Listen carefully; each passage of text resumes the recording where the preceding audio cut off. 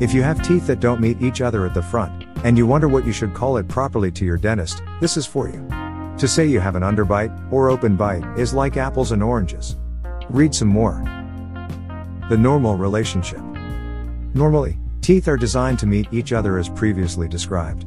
This relationship is what is known as a positive overlap of teeth, and dentists know it by its stage name, overbite. It's when the tip of the bottom front tooth strikes the back of the upper front tooth.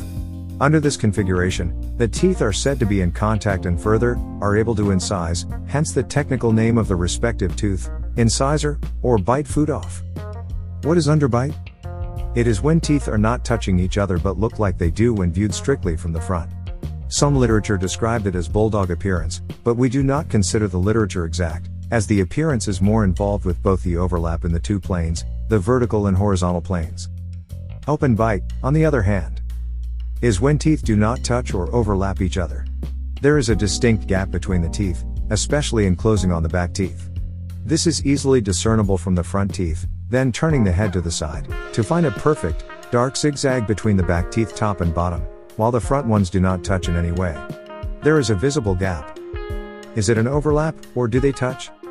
Sometimes, teeth can struggle to reach their proper position and touch each other, for example, when a physical obstruction prevents them from doing so, or if adenoids or other systemic diseases exist. When this occurs, we ask our patients to report if the teeth could in fact touch each other on closing on the back teeth. With the significance being that if there is touching of teeth, then seldom this requires tooth movement with braces or orthodontics. Sometimes, it may be hard to tell, especially when the patient has a bone problem in such a way that teeth front to back cannot touch each other under the patient's own effort. Underbite case before treatment at Dr. Adel Zachary. How can open bite or underbite be treated? When you visit our clinic for the first time, we take your impression and make a 3D model. This is then inserted to the computer and is analyzed to reveal which teeth can touch, from the dent marks on their surface, and which do not.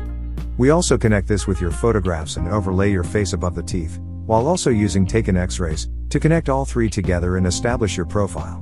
Once that is done, you get to see how will the treatment proceed, what type of brace are we going to use, the teeth to be taken out, if any, and finally, the desired final outcome. As a general rule with bites, and because dentists usually elect to remove teeth, orthodontists perform what is known as a wax-up.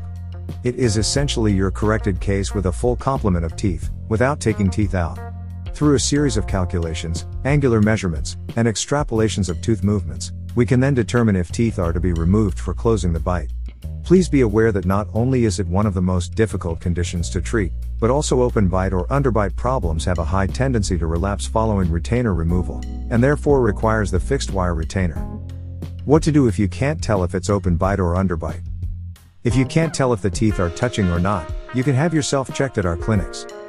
If you like the piece, be sure to subscribe to get our content as it is published.